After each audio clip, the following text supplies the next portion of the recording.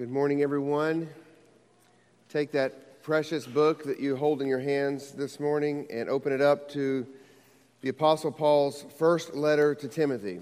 We're going to be in 1 Timothy chapter 3, verses 14 through 16. This is the second sermon in a series that I've entitled A Healthy Body. The aim of this series is to remind us of what biblically healthy church life and therefore biblically healthy church membership looks like. So I am bouncing around between different passages of Scripture. Normally we preach expository sermons verse by verse through books of the Bible, but occasionally we do a topical series as the Lord leads. But even in topical sermons, they must be expositional in that they are drawn directly from the text of Scripture. And today's text is 1 Timothy 3, verses 14 through 16. Now I'm going to go a little Harbin's old school on us this morning. When we first started the church, I used to do a lot of physical illustrations because I could never quite get the children's pastor out of me, and because we believed in bringing the family together for worship, I always tried to do some sort of illustration that would kind of grab the children's attention. So I'm going to go back to that today. This is actually an illustration I did years ago, and it colossally failed when I did it. So hopefully it'll work today. But I just have a question for the children in here. I've got a piece of paper here. Would you say that a piece of paper is strong, or is it sort of flimsy? What's that, Trinity? Kind of flimsy, right? It's not real strong. You can easily tear it. So let me ask you a question. Can this piece of paper, do you think, hold up this heavy Bible? You think this piece of paper can hold up this heavy Bible? How about I give it a shot here, and we'll see if it can. Here we go. Ready? Okay. You're right. That piece of paper could not hold up that heavy Bible. But I'm going to do it again, except I'm going to change something here. Okay, let's get rid of this piece of paper, and let's hope this works. I'm going to take this piece of paper, and I'm going to do something to it. I'm going to shape it. So here's what I'm going to do. I'm going to put this tube here, and I'm going to wrap this piece of paper around the tube, if I can. Give me just a second. All right, here we go. I'm going to wrap this piece of paper around the tube.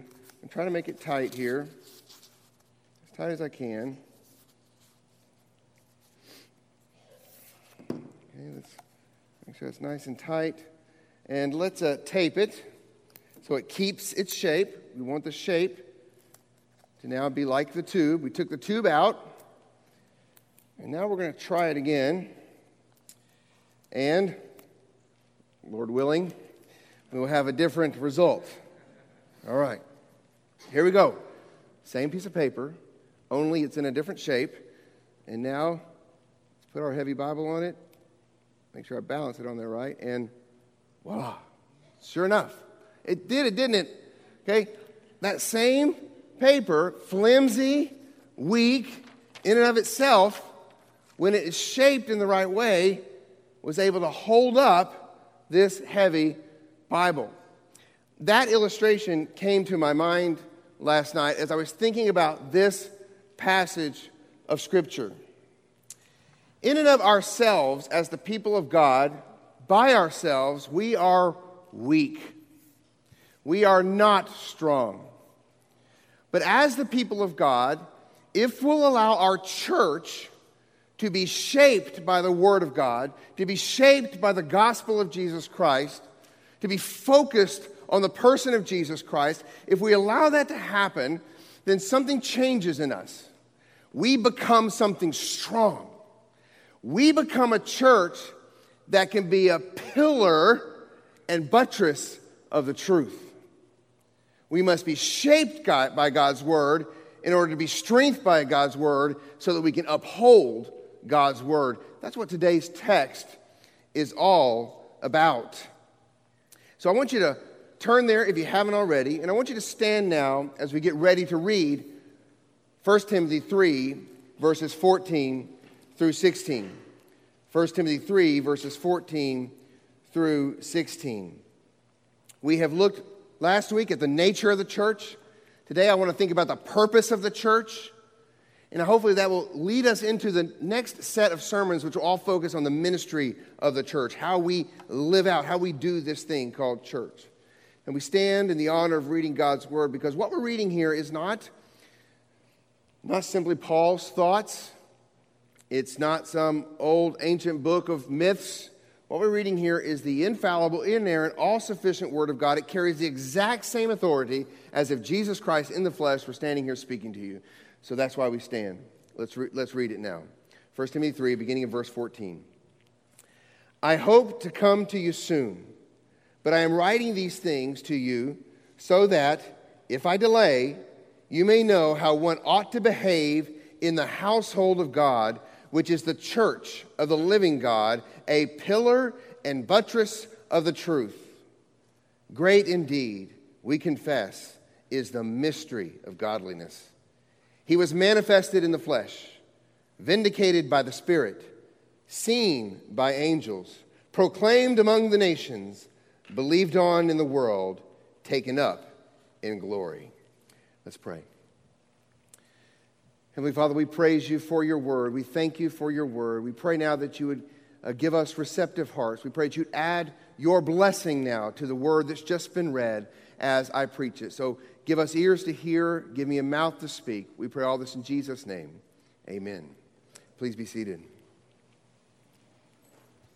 This passage that I just read, of course, it's part of Paul's letter to Timothy, and it's the hub, really, the center or the heart of this entire epistle. In today's text, we have Paul's very clearly stated purpose statement for writing this letter. And what follows that purpose, what's in that purpose statement, is a very profound and powerful statement about the design and the purpose of the church. On either side of today's text in this epistle, Paul is addressing what error in the church looks like and how to avoid it. And then he's talking about what life looks like in the church and how to foster it. And he's even been talking about what leadership in the church looks like and how to protect it. To put it simply, Paul is writing this letter so that Christians might know what doing life together as a community of believers should look like. And so here in the center of this letter, he is reminding Timothy and reminding the Ephesians. Timothy was a pastor of the church in Ephesus. He is reminding Timothy and reminding the Ephesians and reminding us of the fundamentals of what church is all about. Now, it's football season, and I know it's cliche, but what do you always hear a coach say when their team loses? We got to get back to the fundamentals. And I know it's cliche. I mean, what do you expect him to say? We got to come up with more complex schemes of defense instead of tackling. I mean, he's not going to say that. He always says, we got to get back to the fundamentals. Of course, the most famous football coach who ever said something like that was Vince Lombardi.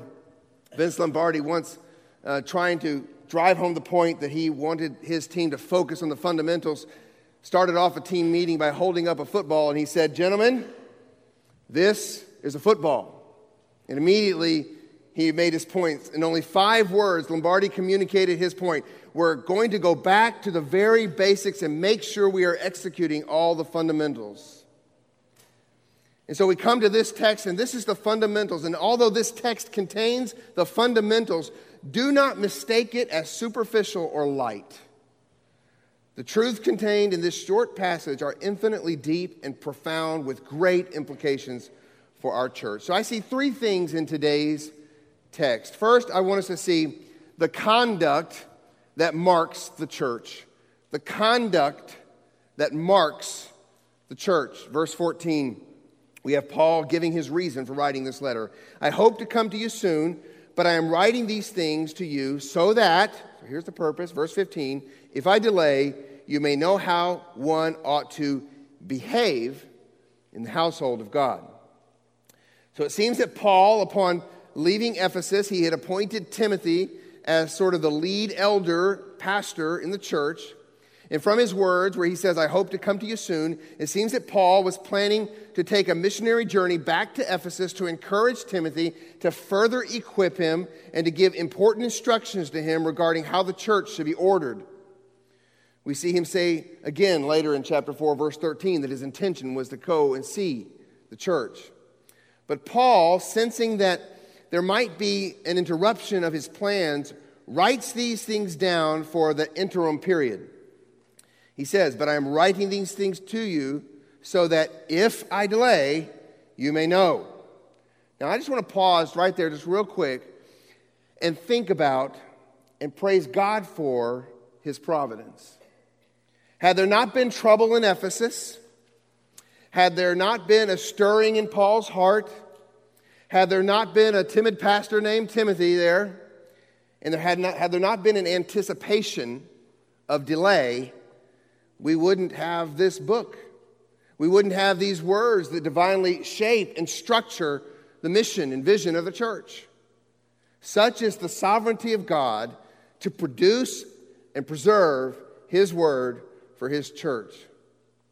And by the way, there's no evidence that, from the New Testament at least, that Paul was ever able to make that return visit to Ephesus. The heart of man plans his ways, but the Lord establishes his steps.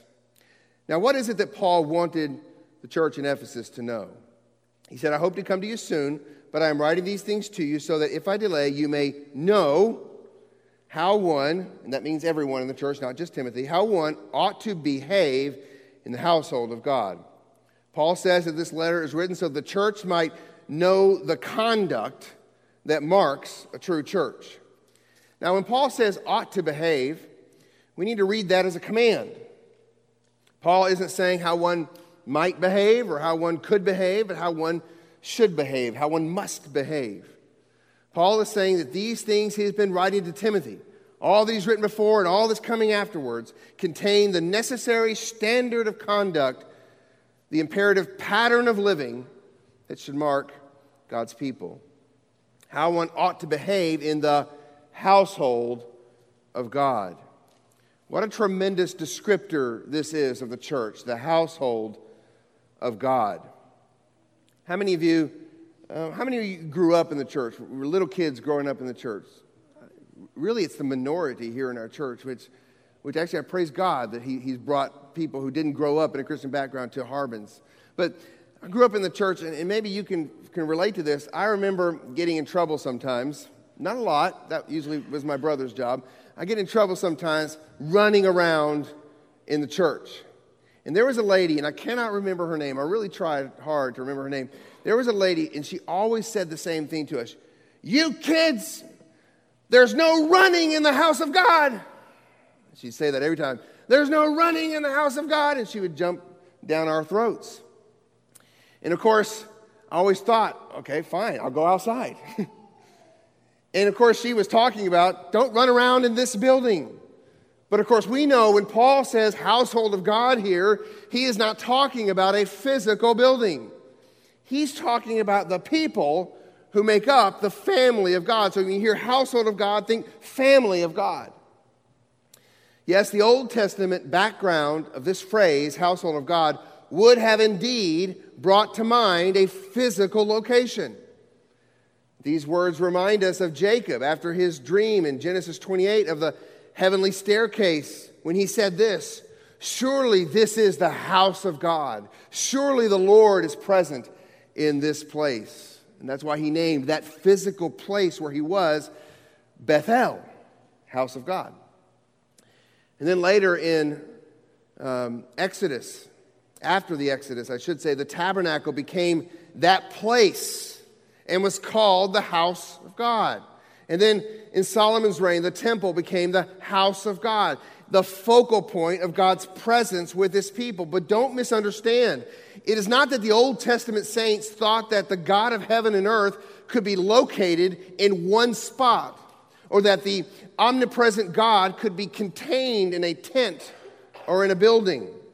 Rather, the house of God was a physical location that represented and manifested God's nearness to, his love for, his favor on, and his communion with his people.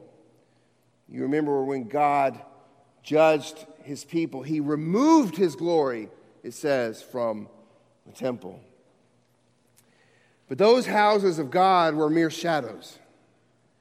In the new covenant, there is no longer a tent or a building or a special location. Instead, in the new covenant, the people of God have been united to the Son of God and are now indwelled by the Spirit of God, so that now, wherever the people of God are gathered, wherever there is a local congregation of believers, whether it be in a majestic sanctuary somewhere in the United States or under a baobab tree in Africa, wherever the new covenant people of God are assembled, there is the household of God.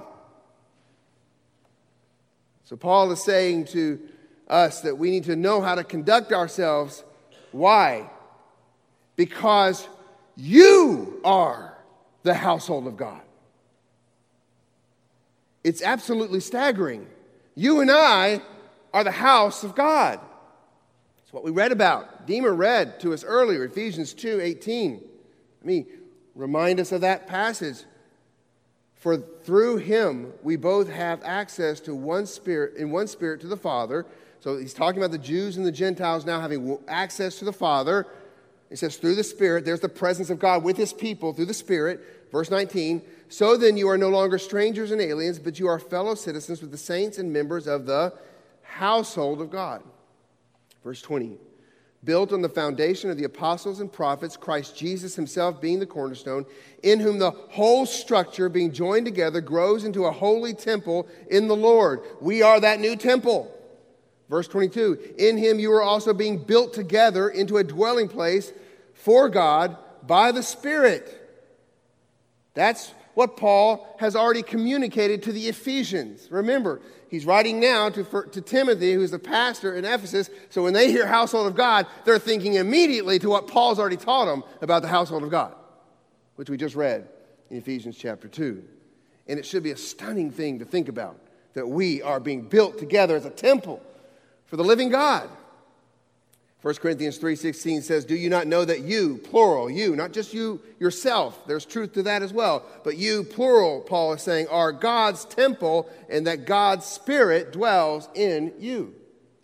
1 Peter 2:5, you yourselves like living stones are being built up as a spiritual house to be a holy priesthood, to offer spiritual sacrifices acceptable to God through Jesus Christ. So let's think about this. The conduct that Paul is speaking about here isn't about how you behave when you're inside this building. There's truth that governs that as well. But that's not what Paul's talking about here. He's not talking primarily about how you behave when you walk in this building to make sure you're acting a certain way, that you're doing this a certain way or doing that a certain way. It's about how you behave towards one another. Your conduct in the household of God is all about how you treat and love one another. That's what Paul is talking about. It's about praying together. It's about the word of Christ dwelling in us richly. It's about killing sin together. It's about encouraging one another. It's about experiencing grace with one another. It's about the rich one anotherness that's all throughout the scriptures, 59 different one another's in the New Testament that we are called to do. That's what it means to conduct yourself well in the household of God. It's about doing that thing we call the Christian walk together. 1 Timothy is all about our duty to one another as the household of God. Now we're going to touch on this much more in the weeks to come. But for now, let's move on in this passage of Scripture. Paul wants us to know how we ought to behave in the household of God. And then he goes on to say, to describe this household of God, he says, which is the church of the living God. Now, let me simply remind us of two things we've already looked at last week. First, the church simply means the assembly or the gathering together of those who are called out of the world and called into the kingdom of light, into God's kingdom. But secondly, this passage reminds us yet again what we looked at last week, that the church is not our church. It is not Steve's church. It's God's church. It's the household of God. It's the church of the living God. Of God. God's house belongs to God, and God has every right to determine what conduct in his house looks like. We are his house. He determines what our worship looks like. what our love for one another looks like, what our service to one another looks like, what our outreach to the world should look like. He determines those, not us. So many of the problems in the local churches all around this globe that they're facing today would be solved if we would simply realize that we are God's house. We are not our own. We belong to Him. This is His church, not ours. He sets the rules. If I came into your house, I don't know, one of y'all's house, Peter, if I came into your house and I walked in and I started rearranging the furniture, like this, I'm going to put this over here, and then I started rewriting your house rules and said, nah, Jared, Jonah, y'all can do that. Don't worry about it. If I came into your house and started doing that, you would call me arrogant and rude. Yet how many of us have the gall to do that very same thing in God's house? It's a scary thing. Now notice we are the church of the living God. In several places in the Old Testament, Yahweh is called the living God in contrast to the dead idols of the surrounding peoples. Israel was to be different, for their God was living as evidenced by His presence in their midst. Oh, church, our God lives among us. Scriptures say that when we were converted, we left dead things and came to the living God. 1 Thessalonians 1:9, Paul says that they, the Thessalonians, had turned to God from idols to serve the living and true God. We serve a living God. And again, He lives in us, for we are His temple. Listen to 2 Corinthians 6:16. For we are the temple of the living God. As God said, listen to this, I will make my dwelling among them and walk among them, and I will be their God, and they shall be my people. God with us in the new covenant, Emmanuel, God dwelling with us in a much greater way than He ever did in the tabernacle or in the temple. So, we must understand that our conduct is not cold, rigid obedience that we must muster up by our own willpower. No, our conduct flows out of the presence of the living God in and through His people. So even when we do conduct ourselves in the household of God the way we should, God gets all the glory because it's His Spirit doing it in and through us. He's with us. What is it that Jesus said there at the end of that great commission? Behold, I am with you to the end of the age. Oh, Harbins, God is really among us. And it should change the way we live. It should fuel the way we speak. It should be evident in the way we love one another. And it should therefore be evident to an onlooking world. In 1 Corinthians chapter 14, in verse 25, Paul says the behavior and the order in the church should be such that when an unbeliever or an outsider comes in, quote, he will worship God and declare that God is really among you. My desire is for the onlooking world and unbelievers that walk into this place, that they see not a building, not cool graphics or anything else, but they see that the living God is among these people. That's what we want. That's what we pray for. That's my dream for this church. There is behavior that ought to mark the church of God, for God is a God of order. In this manner of conducting ourselves, it's not aimless. Instead, it serves the purpose of what we see next in the text. So first, we have conduct that should mark the church. And if you're wondering, Steve, give us some specifics there. That's what we're going to be doing over the next several weeks.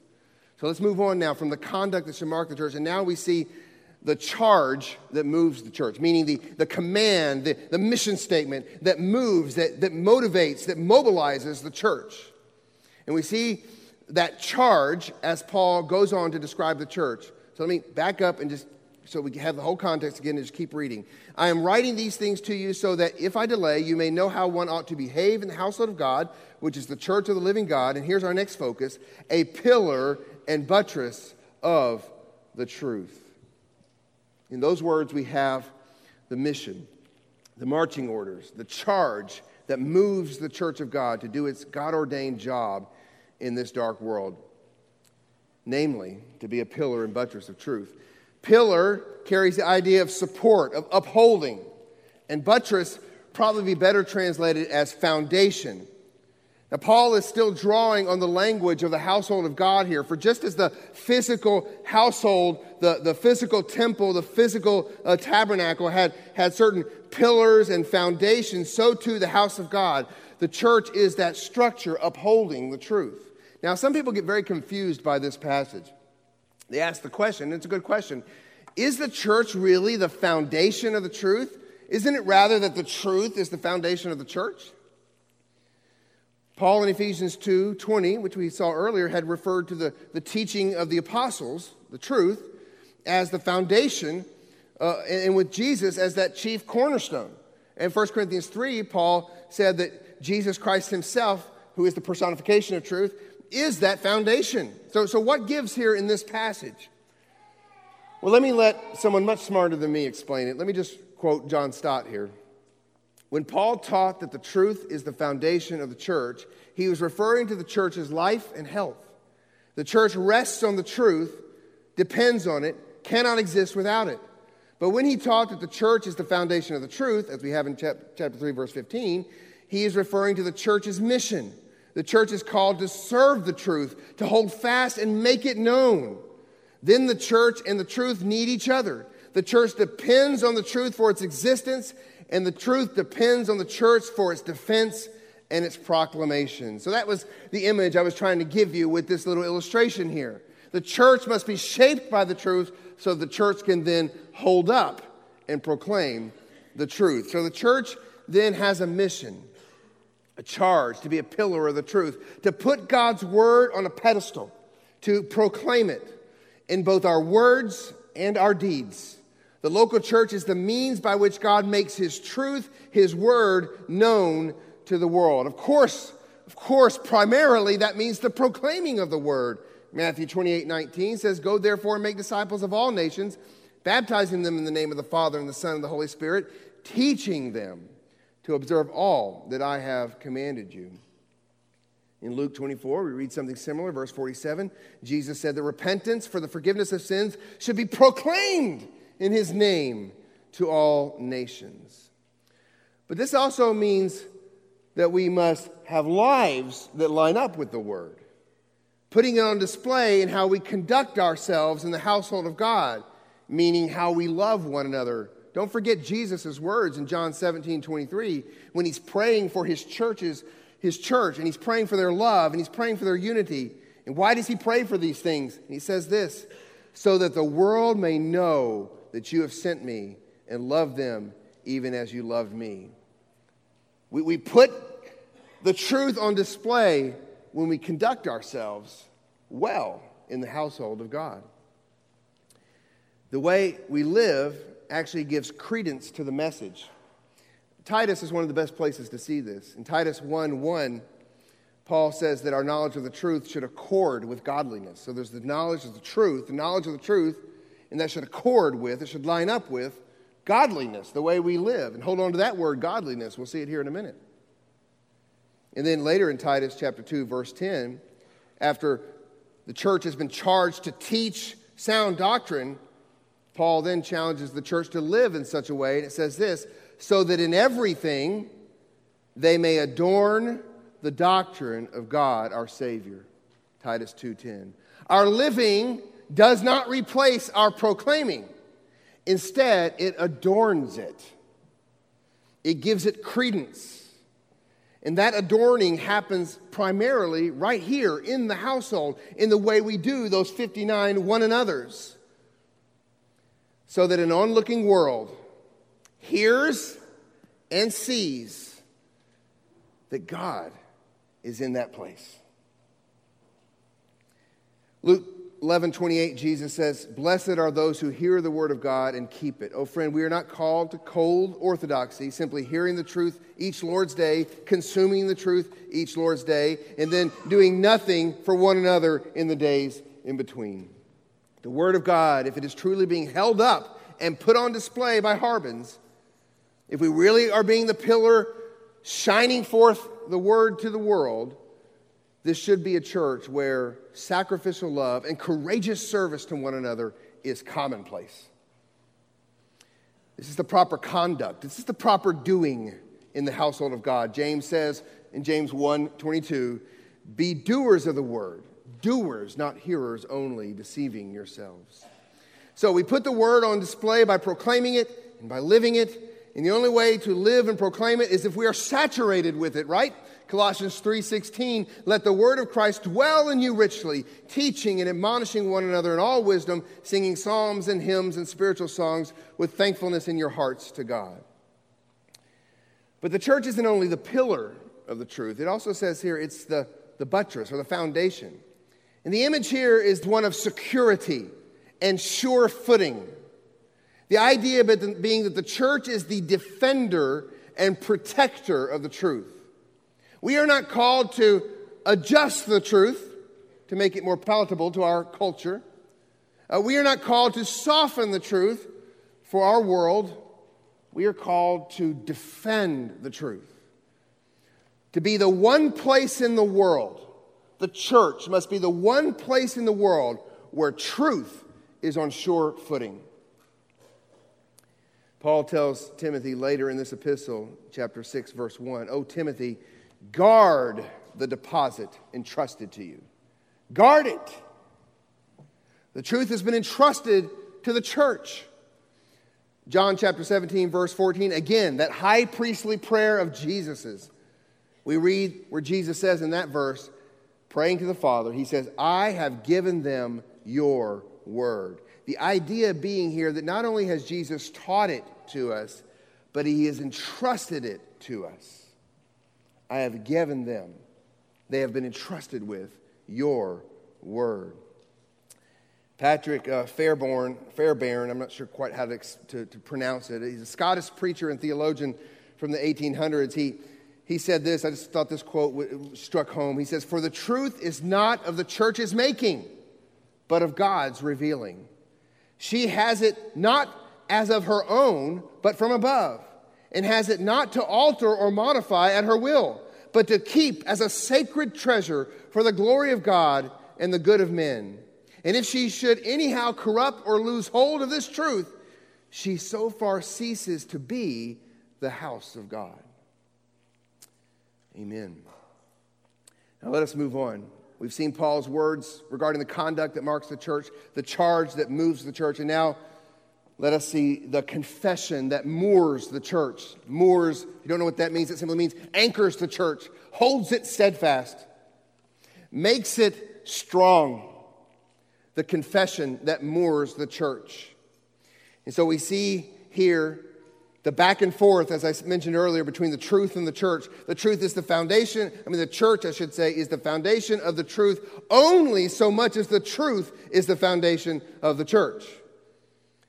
And that foundational word, that same word that we uphold, we should uphold every week here at Harbins, is a word centered on Jesus Christ. Christ Jesus is our confession. And that's what we have here at the end of this psalm. Let me just read, at the end of this passage, I should say, let me just read verse 16, and then we'll walk back through it. Great indeed, we confess. Let me stop right there real quick.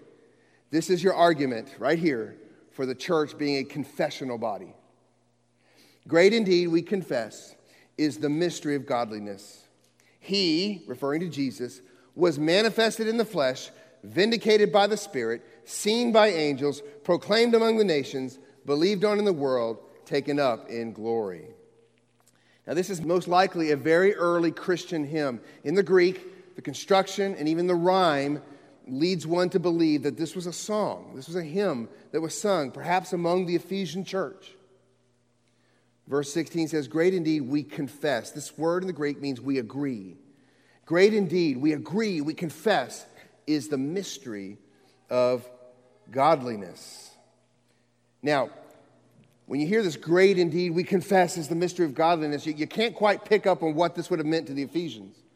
You remember back in Acts chapter 19, when Paul is preaching in Ephesus, and God's word is having such an effect that people are coming to the Lord and they're burning their idols and burning their books of magic and different things like that. And it affects the local economy. And what happens is the local blacksmith gets together with some of the other merchants because they realize they're losing business now because their idol-making business is beginning to tank as a result of Paul's preaching. And so they stir up a riot. When they stir up a riot, there's a chant that starts up among the crowd. Remember that chant? Great is Artemis of the Ephesians. Great indeed is Artemis of the Ephesians. That wasn't just something they said randomly. That was an act of worship towards Artemis, to proclaim her as great indeed. And so Paul here says, great indeed is the mystery of godliness, which is all about, as we just read, Jesus Christ. Now, mystery, as we've taught before, this word mystery, when used by Paul, refers to a divine truth once hidden but now revealed. And what is that mystery? That mystery is the person and work of Jesus Christ. But before we get to that, notice quickly that he calls this a mystery of godliness. And to me, this sort of ties this whole passage together. That word godliness, as we just talked about, refers to our way of living.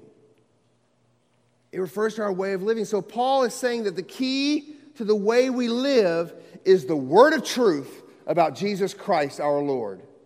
Again, let me just say it again. We are not called to cold orthodoxy. We are called to a type of orthodoxy, to a type of confession that produces godliness and puts the truth on display. That's what we're called to. And that truth is centered on Jesus Christ.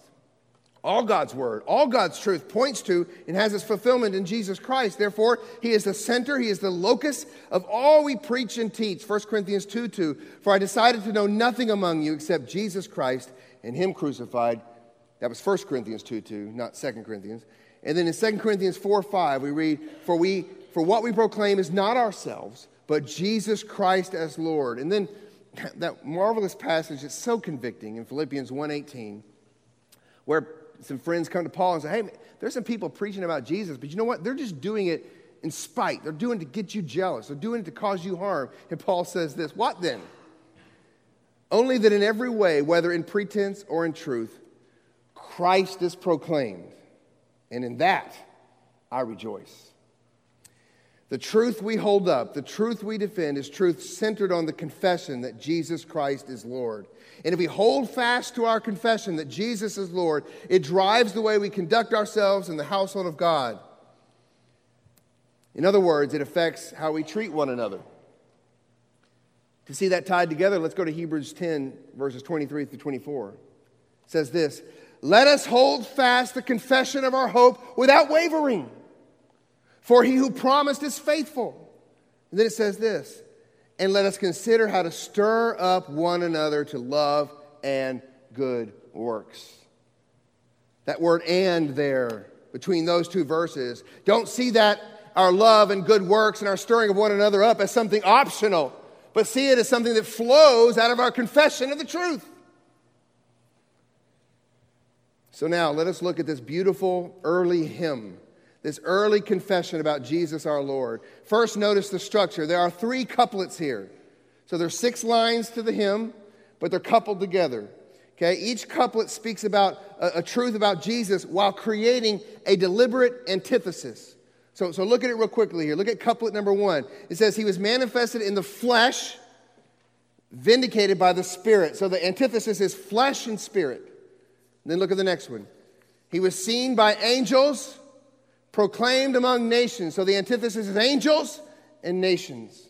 And then the last one, he's believed on in the world, and then he's taken up in glory. The antithesis is this world and glory.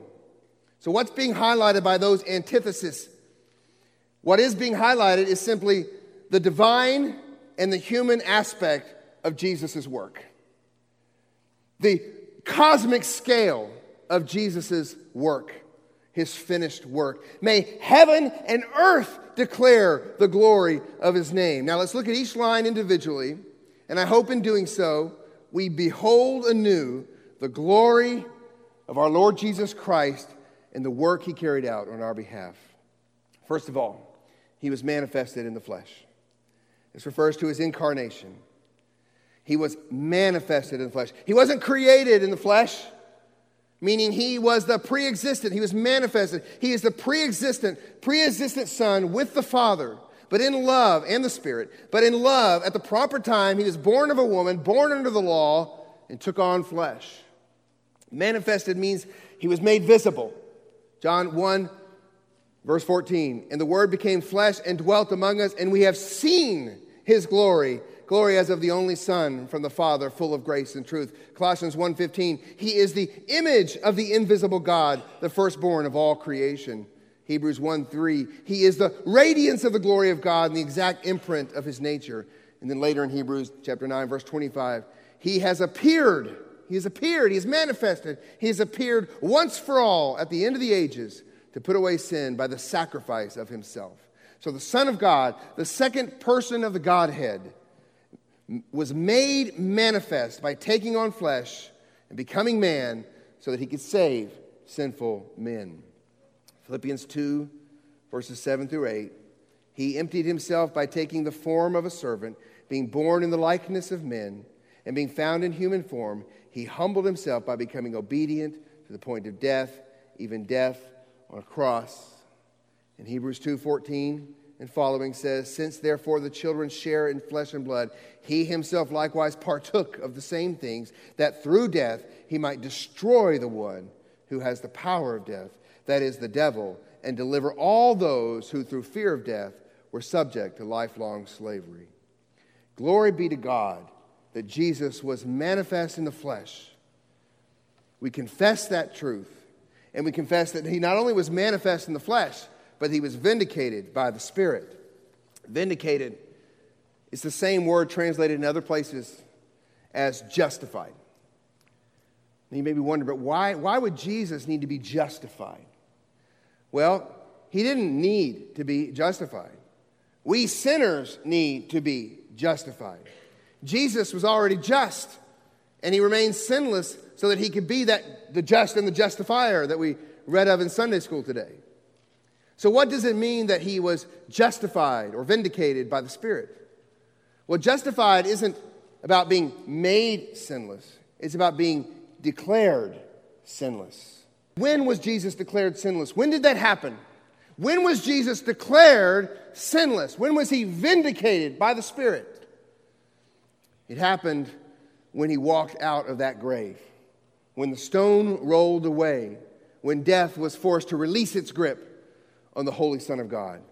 Romans 1:3 says that he was declared to be the Son of God in power according to the Spirit of holiness by his resurrection from the dead, Jesus Christ our Lord. Jesus had no sin. Therefore, when he died, death could not hold him. So when the Holy Spirit raised him up, he was declared to be what he has already eternally been, namely, not guilty and therefore justified. He was vindicated. And so if we confess Christ, we are united to him. His death becomes our death. His resurrection becomes our resurrection. So his vindication, his justification becomes our justification. We have sinned. But if we confess Christ, then he has taken our sin, he has paid our price on the cross, and he has died our death, and then he, by virtue of his own righteousness, has risen again, and because we are united to him, we too have been declared not guilty, we too have been justified, we too have been vindicated. Romans 4:25 says that he was delivered up for our trespasses and raised for our justification. Oh, friends, what glorious truth the church is called to confess. What hope we have in this confession. Romans 8:11, if the spirit of him who raised Jesus from the dead dwells in you, he who raised Christ Jesus from the dead will also give life to your mortal bodies through his Spirit who dwells in you. The confession continues. It says he was seen by angels. Now, this may refer to the angelic work that accompanied Jesus' earthly ministry. Angels were present at his birth. Angels were ministering to him after his temptation. Angels were even strengthening him at the Garden of Gethsemane. And there's angels present at the resurrection. That might be what the hymn means, but I think there's something more at work here.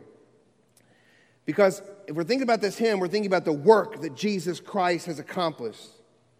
And we're thinking about the victory that Jesus has accomplished, both on the earth and in the spiritual realms. Remember the couplets, the earth and the spiritual realms. So I think this is talking about and referring to Jesus' victory over fallen angels, over the spiritual realms. Colossians 2:15, speaking of Jesus' work on Calvary, says this: He disarmed the rulers and authorities and put them to open shame by triumphing over them. That's not talking about earthly rulers and authorities. That's the spiritual rulers and authorities. I think that's what 1 Peter 3:19 is speaking about when it says Jesus proclaimed to the spirits in prison. So when Jesus walked out of that grave and vindicated us, those who are united to him, he also was seen by angels, certainly by God's holy angels, who joyfully watched God's plan unfold, a plan that they couldn't even have imagined, but also by the fallen angels who experienced defeat as they saw him victoriously crushing their master. Next, we read in this confession that he was proclaimed among the nations. I think this refers to Pentecost.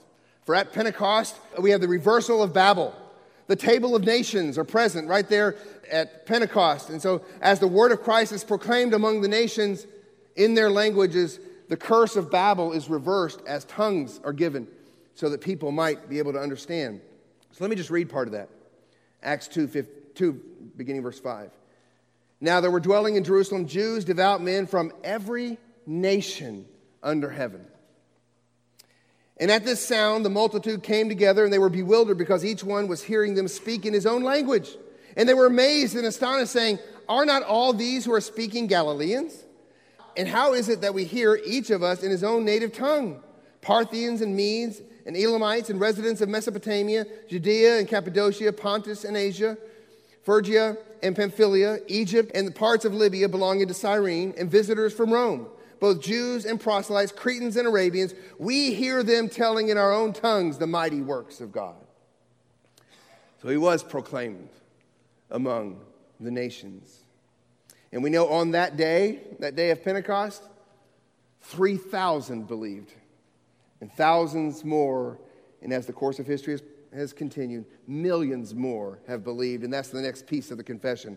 Believed on in the world.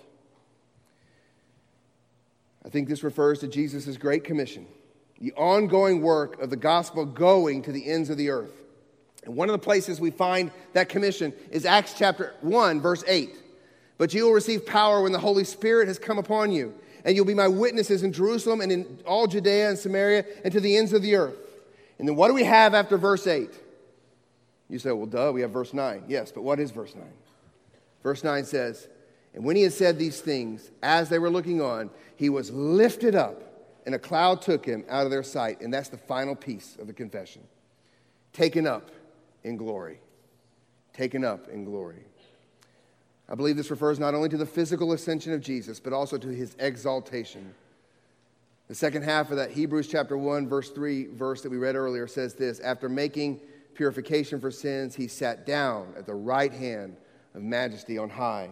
In the remaining portion of that Philippians 2 passage that I read earlier says, therefore God has highly exalted him and bestowed on him the name that is above every name, so that at the name of Jesus every knee should bow in heaven and on earth and under the earth, and every tongue confess that Jesus Christ is Lord, to the glory of God the Father. This is what we believe. Jesus Christ is Lord. This is the confession we stand on. This is what moors us. This is what anchors us. Hebrews 6:9 speaks of Jesus as the sure and steadfast anchor of our souls. So in conclusion, unbeliever here this morning, let this confession transform you. Turn from your sin. Turn to Christ, who did indeed take on flesh, who died for sinners, who rose again, and who is seated on high with a name that is above every name. One day you will bow before him. Oh, friend, in love, I am begging you to do it willingly today and not on that day. Come to him in Harbin's church, let this confession shape us. Let the truth of Jesus Christ shape us. These truths must be what make us strong. May the truth of God strengthen this church as this church confesses Christ. And then in that strength, may this church be a pillar upholding the Word of God, upholding the truth of Jesus Christ to the world. May this church be a foundation defending the truth of Jesus Christ in this world. And our words will only be as effective as our actions will allow them to be. Harbins, you are the household of God.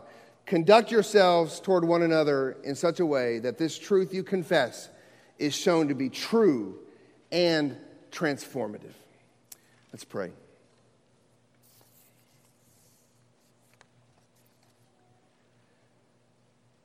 Heavenly Father, I thank you for the mystery of godliness that rests in the finished work of Jesus Christ. The conduct that we are called to do at Harbins will not happen if the truth of Jesus Christ is not proclaimed. If we just have decent conduct toward one another and we do not proclaim the truth, then, Father, we are a mere social club and you will remove your lampstand. So, God, help us. Help us to be that pillar and buttress of truth. It is not something we can do on our own, but it's something we can confidently pray for, Father, because we know you have given us your Spirit. We are your house. You reside with us and in us. And therefore, we have confidence to say, yes, Father, please make us who you want us to be. Command what you will, Father, and will what you command. I pray in Jesus' name. Amen. Please stand if you would as the worship team leads us in one closing song.